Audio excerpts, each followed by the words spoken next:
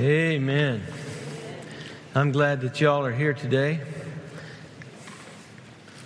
Thank you, worship team. What a blessing it is to be in the house of the Lord and worship Him together. Are y'all ready for some truth? You want the truth, right? I mean, I'm so tired of being lied to. You know, and I feel like so many times we're so accustomed to hearing and being lied to that when we do hear the truth, it's pretty jarring. I mean, we're just kind of, lulled to sleep, if you will. So when we hear the truth, and it's the truth of God's Word that I bring today. You know, we live in a day when very few people fear God's judgment. Very few people fear God's judgment. You see, the little g God, little g, of most Americans is a feeble, tolerant old man who would never send anyone except the very worst people to hell. See, this Americanized God grades on the curve. And it's a pretty lenient curve. Unless you're a terrorist, a mass murderer, a serial rapist, or a habitual child molester, you have nothing to fear come Judgment Day.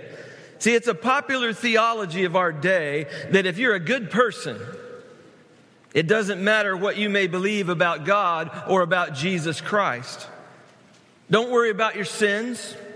God understands and will overlook them, and someday we will all be in heaven together despite all our faults. See, it is vitally important that we base our view of God and His future judgment on His revelation that is in His Word. Scripture says the Word of God endures forever. The Word of God endures forever. We cannot base our view of God and His future judgment on the common notions of our popular culture. We need a wake-up call. This is the alarm sounding this morning. See, if we join our culture in thinking that God's judgment is nothing to fear, then we are in for a very horrible reality on that day. On that day. And on the other hand, if we will be delivered from that judgment according to God's promises through Jesus Christ, we would be putting ourselves through needless misery to worry and fear that day if we have put our faith and trust in Jesus Christ. See, our text shows us that the coming day of judgment will bring great fear to those who scoff at God, those who make light of Him, but it also brings great comfort to those who fear or revere His name. We're going to be in Malachi chapter 4. And we've been in Malachi for quite some time now, and we're wrapping up our study of the book of Malachi. Malachi chapter 4, I want to read 6 verses, 1 through 6. That's the end of the chapter, the end of the prophecy. And so we're going to read this together. If you have your scripture, and we'll open up to Malachi chapter 4, last book of the Old Testament. Malachi writes this. He says, "For behold, the day is coming, burning like a furnace. And all the arrogant and every evildoer will be chaff. And the day that is coming will set them ablaze, says the Lord of hosts, so that it will leave them neither root nor branch. But for you who fear my name, the Son of Righteousness will rise with healing in its wings. And you will go forth and skip about like calves from the stall. And you will tread down the wicked, for they will be like ashes under the soles of your feet on the day which I am preparing, says the Lord of hosts." Verse 4. "Remember the law of Moses, my servant, even the statutes and ordinances which I commanded him in Horeb for all Israel. Behold, I am going to send you Elijah the prophet before the coming of the great and terrible day of the Lord. He will restore the hearts of the fathers to their children and the hearts of the children to their fathers, so that I will not come and smite the land with a curse. Loving Father, I thank you for your word. I thank you that you gave us your word, your promises. And Father, I ask that you would just be with our hearts even now, that your Holy Spirit would just speak to our hearts, that your Holy Spirit would draw in the truth of your word. And Father, that you would cause us to look at our lives. Father, the things that we are doing, the things that are going on.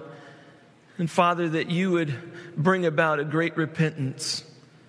First in your house, your people, and then across this land. Father, I pray that you would do that for your glory and for your honor. And it's in the name of Jesus that we pray. Amen. You know, there's 4 references in this passage, this chapter, to a great and special day. And it's mentioned twice in verse 1, again in verse 3 and verse 5. And the phrase is the day of the Lord. The day of the Lord. And that phrase occurs 29 times in the Old Testament. So it's not a new concept. I'm not throwing something out that the other prophets and other folks in the Old Testament have talked about. It's 29 times in there. And it's frequently used by the prophets to point to a future time when God will intervene dramatically in the affairs of history. The happenings on this day occur with progression over an unknown length of time. For example, the first coming of Jesus, when he came incarnate in the flesh, was one part of the day of the Lord. But the message of chapter 4 focuses on the apex, the pinnacle, if you will, of this special period. And the word in verse 1 of chapter 4 says, behold. Behold. That should capture our attention. It should be like, listen up. Wake up. Pay attention to what is being said next. It should open our eyes so that we say, whoa, what's he saying here? For behold, the day is coming. And Malachi points out 2 points about this coming day. The first is that the day is coming with certainty. With certainty. Verse 1 states twice, the day is coming, burning like a furnace. And then further on it says, and the day that is coming will set them ablaze, says the Lord of hosts. Verse 3 underscores that God is the one preparing the day. If God says he's preparing a day, he's preparing a day. He's coming. He's putting this into motion, and twice it's emphasized in this warning that none other than the Lord of hosts is the one who rules over the entire universe, the one who spoke this world into being, is saying, I'm preparing a day, and that day is fixed, and that day is coming. Most of you know that Tracy and I, my wife, are building a house. We're supposed to close on that house this Thursday. Praise God. But there is a day fixed when we are supposed to close. And we have to be at that appointment to close. And on that day, all of those accounts will be settled. When God says he is fixing a day, it means there is a day coming. There's a closing day coming for each one of us and for all of history. You know, as the Apostle Paul said on Mars Hill in Acts chapter 17, verse 31, to his skeptical audience, he said, God has fixed a day in which he will judge the world in righteousness through a man whom he has appointed, having furnished proof to all men by raising him from the dead. God has fixed a day. And if the Lord of hosts has fixed that day, you can count on it. Amen. It is most definitely, certainly going to happen. He also says it's a day of destruction. You know, earlier in Malachi's prophecy, God's people claimed that God was pleased with evildoers and even blessed them with prosperity, allowing them to escape the consequences of their sin. And that's what he talks about in chapter 3, verse 15. But a day of settling the accounts, a day of settling judgment was certain. But notice how the judgment was promised. It was promised in the form of fire. It was promised in the form of fire. I'm not making this up. It's right there in the word, in the text. For behold, the day is coming, burning like a furnace, and all the arrogant and every evildoer will be chaff, and the day is coming will set them ablaze, says the Lord of hosts. See, fire as a means of God's judgment is found often in Scripture. There's several different places where it's mentioned. I just want to recall one of them here in 2 Peter chapter 3, verse 10. It says, "But the day of the Lord will come like a thief, in which the heavens will pass away with a roar, and the elements will be destroyed with intense heat, and the earth and its works will be burned up."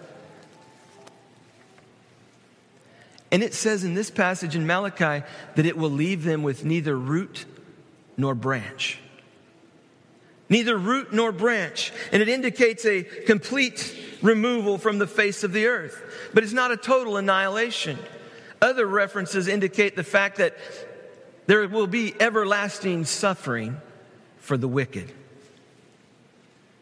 Everlasting suffering for the wicked. Jesus mentioned eternal punishment in the same sentence that he mentioned eternal life. They go together. For those who are righteous and found in the righteousness of Christ, they will have eternal life. For those who are wicked and evil, they will suffer forever. Eternal punishment.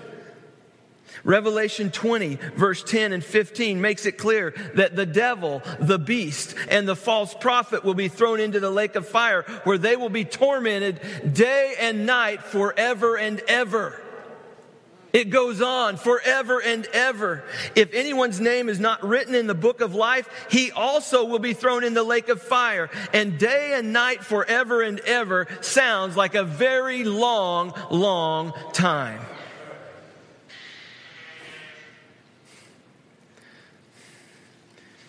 Jesus described hell in Mark 9:48 as a place where their worm does not die, and the fire is not quenched. See, people who scoff or who make light of God should be fearful, although they seldom are. Most of the time they're not. It kind of reminds me of the 9th grade civics teacher who had to give one of his students an F. And the boy reacted to the teacher by total surprise, asking, "Well, how come?" And the teacher told him, he said, "You didn't pass a single test." He said, "You didn't do any of the homework. You didn't turn one homework assignment in. And you would not participate in the class discussions." And the boy stood there in silence for a moment. And then he said, "And you mean you flunked me for that?" I mean, come on. Don't be caught off guard when God's day of judgment hits. You know the assignment. You have the letter. You have the syllabus. Figure it out. Because what happens is we say, "Well, I didn't know. I had no idea this was going to happen." We're like that. "You mean you flunked me over that?" If you're comfortable in your sins and your notion of God is that He would never judge anyone, then I hope that today you will be troubled enough to run to the Lord Jesus Christ. Because He and He alone can save you from the great day of the Lord. Unless you are in Him, the blaze of that day will leave you with neither root nor branch. And if you are in Him, then looking ahead to that coming day would be a source of great comfort. I mean, here's why. It will also be a day of deliverance. It's going to be a day of deliverance. All who fear or revere the Lord's name are promised rewards. You know, it talks about the Son of Righteousness in there. The S-U-N, the Son of Righteousness in verse 2. But for you who fear my name, the Son of Righteousness will rise with healing in its wings. And you will go forth and skip about like calves from the stall. You will tread down the wicked, for they will be ashes under the sole of your feet on the day which I am preparing, says the Lord of hosts. This phrase, Son of Righteousness, it only occurs here, okay, in Scripture. And this metaphor should be understood as referring to the healing process of the Lord. I mean, think about this. Think about trying to improve the work of Jesus for us with our own righteousness. Think about that for just a moment, of trying to improve on what Jesus has already completed.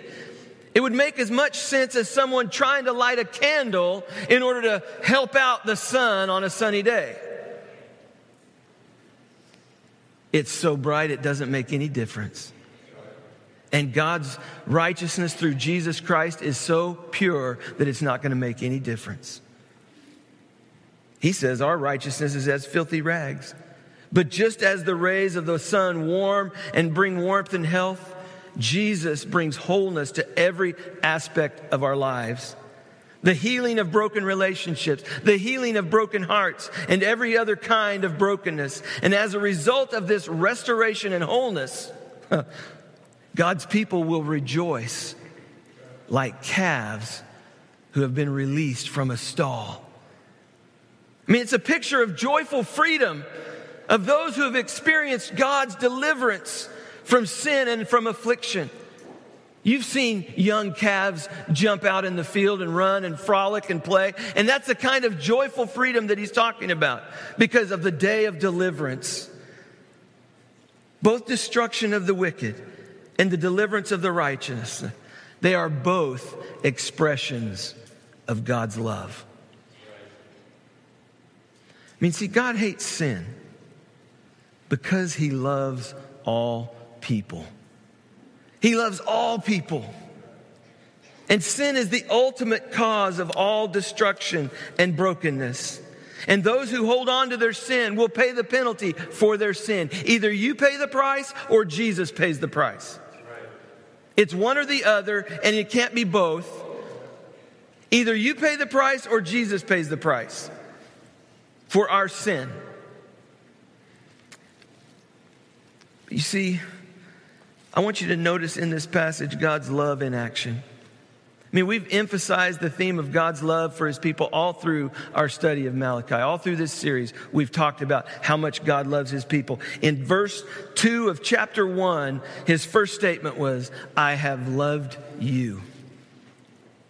So in these concluding verses, that theme is revealed once more. And two of the leading figures in the Old Testament that we read about are mentioned. Moses and Elijah. Moses and Elijah. And they were sent because of God's loving concern for Israel. Because he loved them so much, he sent Moses. Because he loved them so much, he sent Elijah. Moses is identified with the law of God and Elijah with the prophets. But notice that in the final word of the Lord through Malachi, in verse 6, he says, so that I will not come and smite the land with a curse. So that I won't come and turn the land upside down with a ban of destruction. See, a curse of condemnation is what all of us as sinners deserve. We deserve condemnation. We deserve God's punishment. But the love of God provides an alternative. And Moses and Elijah were sent to make that alternative possible. Now there's a progression here. And just hone in and for just a moment here. First, there was the personal alienation from God, okay, due to neglecting his word. Personal alienation, separation, isolation from God by neglecting his word. Then you have family alienation. And if that's not corrected, the final step is national destruction, national deterioration.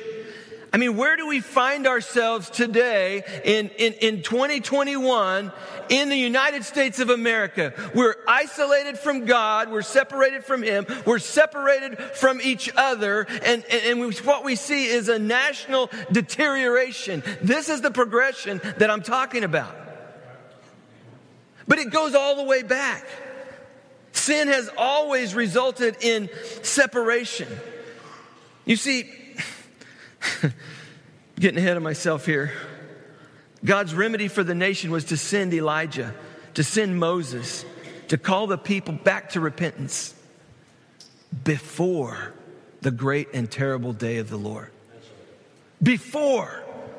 Call them back to me. And God only sends judgment if we reject His offer of mercy. See, these people were indifferent to God's great love. So first they needed to get right with God in obedience to His word, and then they needed to get right with each other. I mean, these are the two great commandments: love God, love others, on which all of the law and the prophets hinge. Malachi is saying the key to reconciled families is that we obey God's word. Now, family alienation, family separation, and family isolation results from forgetting and disobeying God's word. I want you to pull over and park the truck for just a moment, okay? Pull over and park right here. Family alienation results from forgetting and disobeying God's word. Sin always results in alienation. Sin always results in separation and isolation from God and from each other. You remember when Adam and Eve sinned? When Adam and Eve sinned, Adam disobeyed God's word. They hid from God and they suffered distance in their relationship with each other. This is the progression I'm talking about. Adam began to blame Eve and God for his problems. Because sin leads us to guilt. And guilt, when it's not dealt with properly, leads us to blame. And blame leads us to anger and alienation. But pride causes us to justify ourselves and actually attack the other person. Even though we were disobedient. Adam was disobedient. The first thing he did was begin to blame Eve and God for what happened. And the thing is it's like the guilt was not dealt with, and so it led to anger and alienation, isolation. And we see this as a basic pattern that applies to all of our relationships. When we sin, when we lie, when we cheat, when we steal, it causes a problem not only between us and God, but it causes a problem between us and our spouse and our fellow man. See, one party wrongs the other party, and the offended party retaliates with anger or resentment in some way to get even. To even the score. And instead of humbling themselves before God, asking for His forgiveness, and then asking forgiveness from the other party, both sides begin to blame each other. And the increasing blame and anger create further distance, further isolation, further separation. And at the bottom of the whole cycle is the root sin of pride. I can't be wrong. You must be wrong. I can't be wrong. God, you must be wrong. Wife, I can't be wrong. You must be wrong. And so what happens is we begin to blame each other, and it just continues to increase and increase and increase. And what happens is we're out of fellowship with God. We're out of fellowship with our spouses. We're out of fellowship with our fellow man.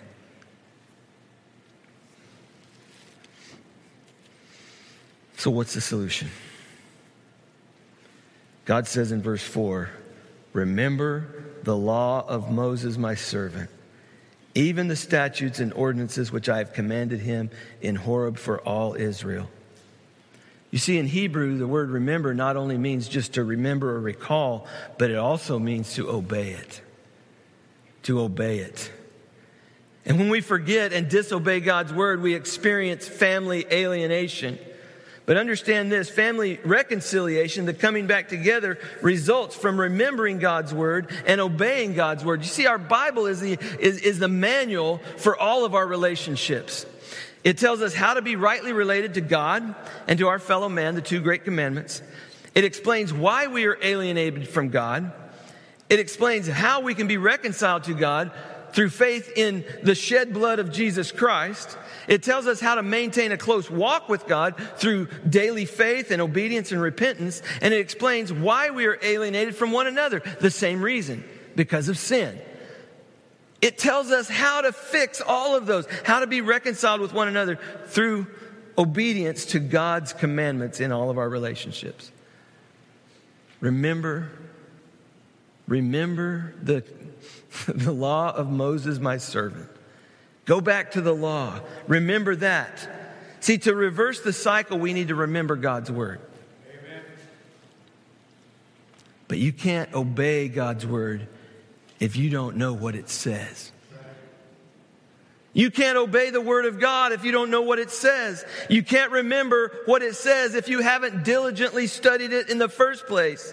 And we can't use our lack of knowledge or our short memories as an excuse for disobedience.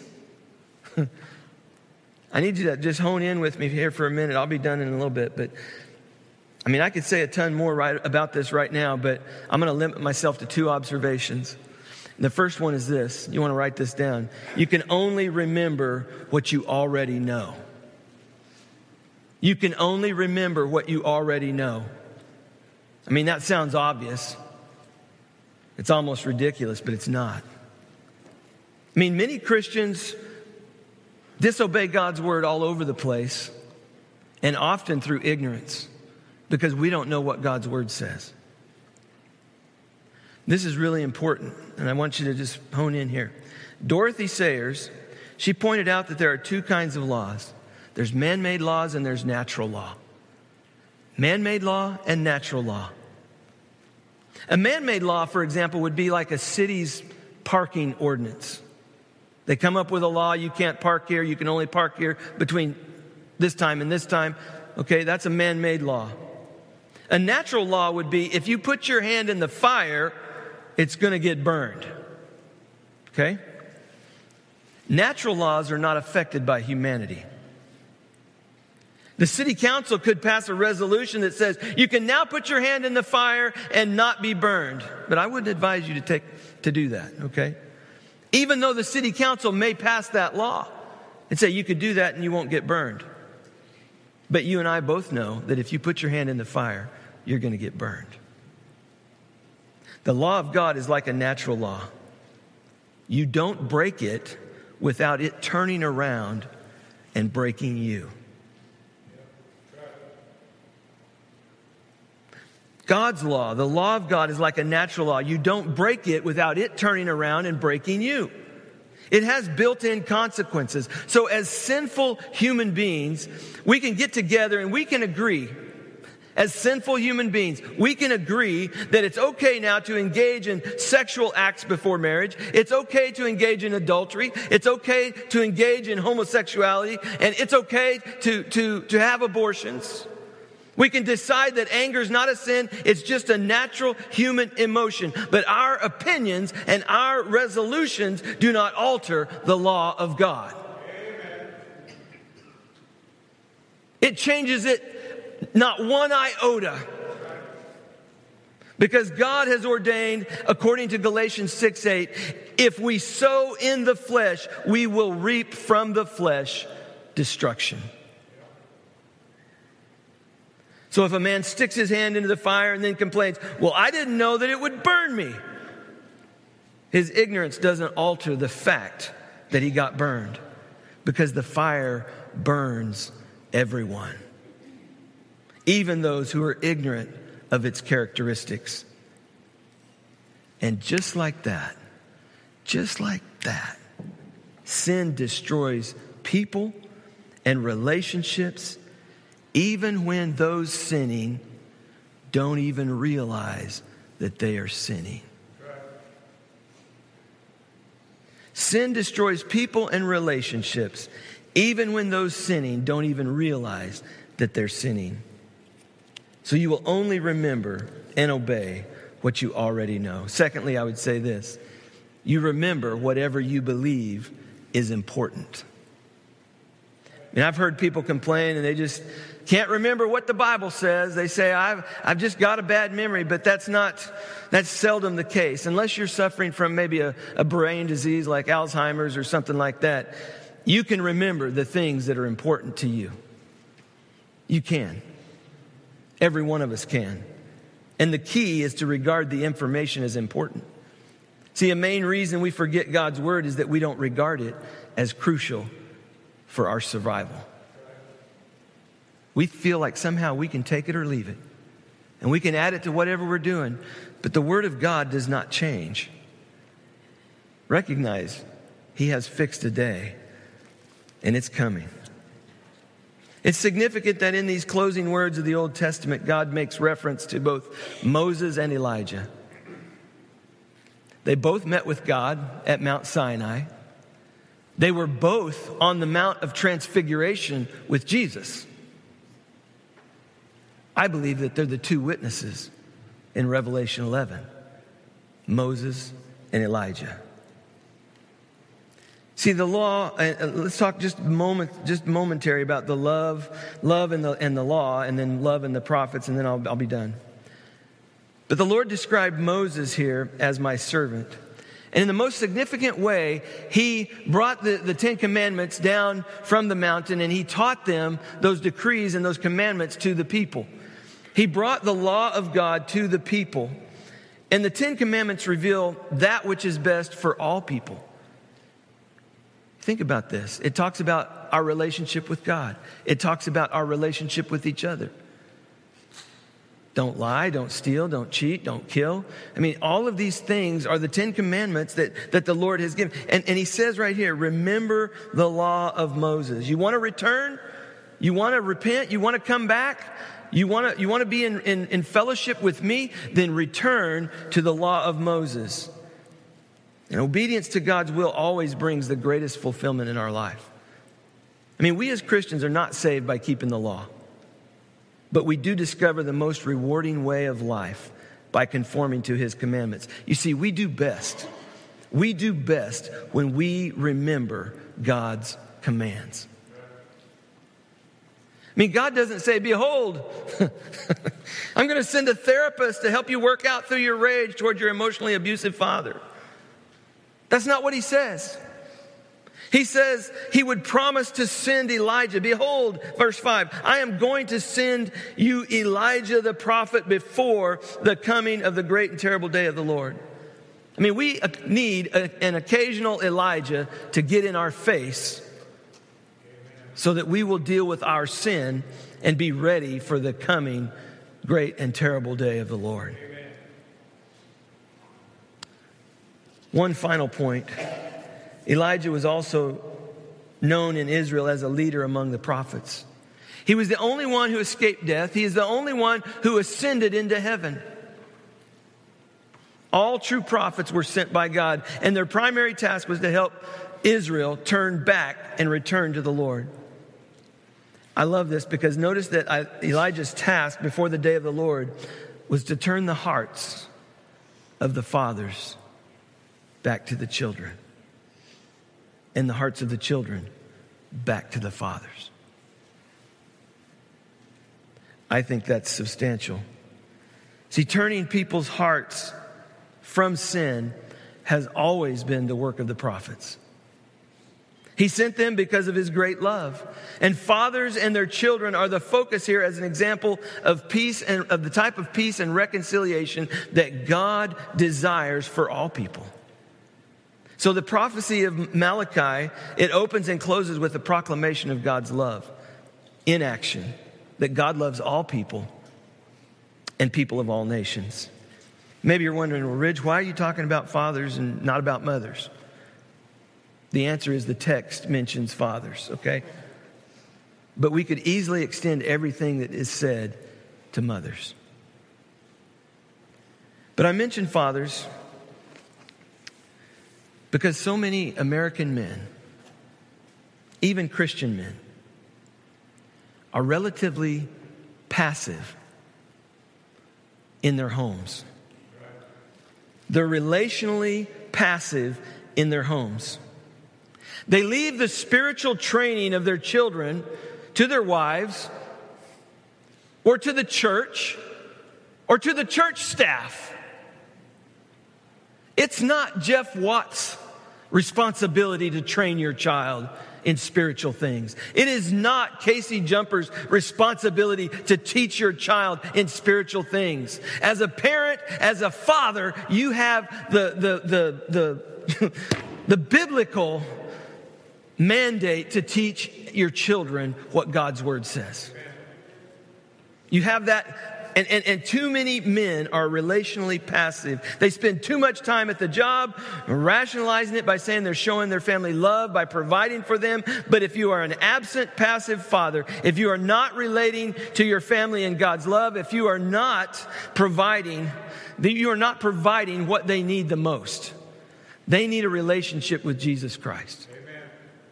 And they need to see that first in you. I think this is huge because when you begin to obey God by judging your own anger, look inward.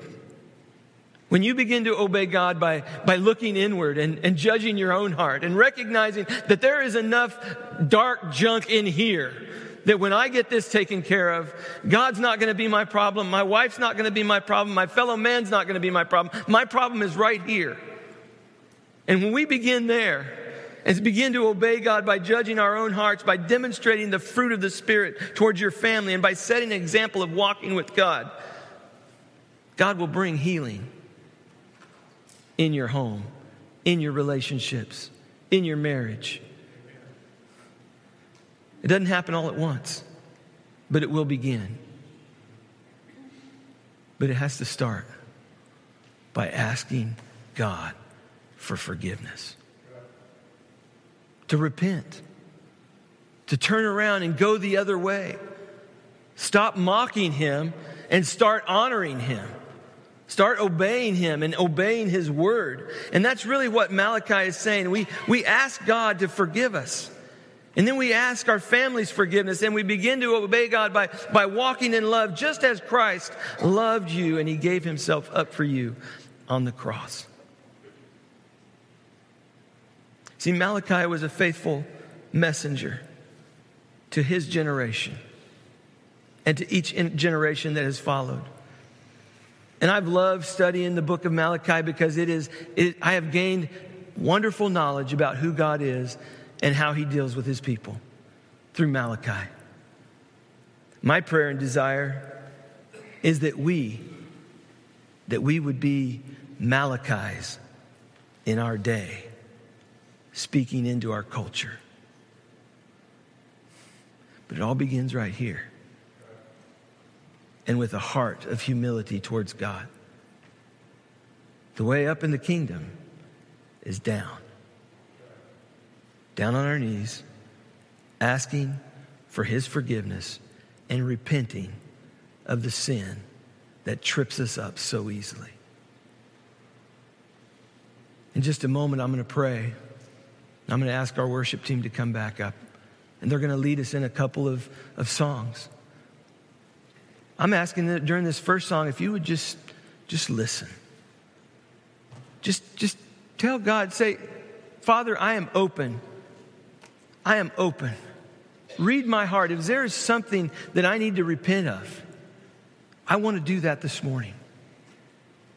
I make the front available. If you want to come and kneel before Him, do it. If you want to kneel right where you're at, do it. Use this time to get together with God so that times of refreshing can come in your relationships with others. So that we can reverse this deterioration that we see. Let's pray together. Loving Father, I thank You for this time. Father, I pray that your Holy Spirit would just quicken our hearts. Father, we know that your word says there is a day coming. And Father, that you would send Elijah ahead of time to call the people to repentance, to call them back to return to you. And Father, that you would send times of refreshing, that you would send times of reconciliation and of love and of joy. But Father, we've got to take that first step towards you. You've already paid the price for our sin through your Son, Jesus. You've already made a way. You've already sent the way for us to be made right with you. But Father, we have to humble ourselves. And I pray that we would do that this morning. Father, is there not a cause? Is our nation not being laid to waste in ruins? Father, I know that repentance begins with the house of God, with your children, saying, Father, I'm sorry. I'm sorry I messed up. But I want your peace. I want your joy. I want your healing. I want to be made whole. But Father, I pray that a spirit of repentance would be on each heart that can hear my voice. And that we would grieve over the blame that we've tossed, over the ridicule that we've put forth on our neighbor, on our fellow man, over the way that we have scoffed at you and made light of you and not revered and feared your name. Father, I pray that would be the case today.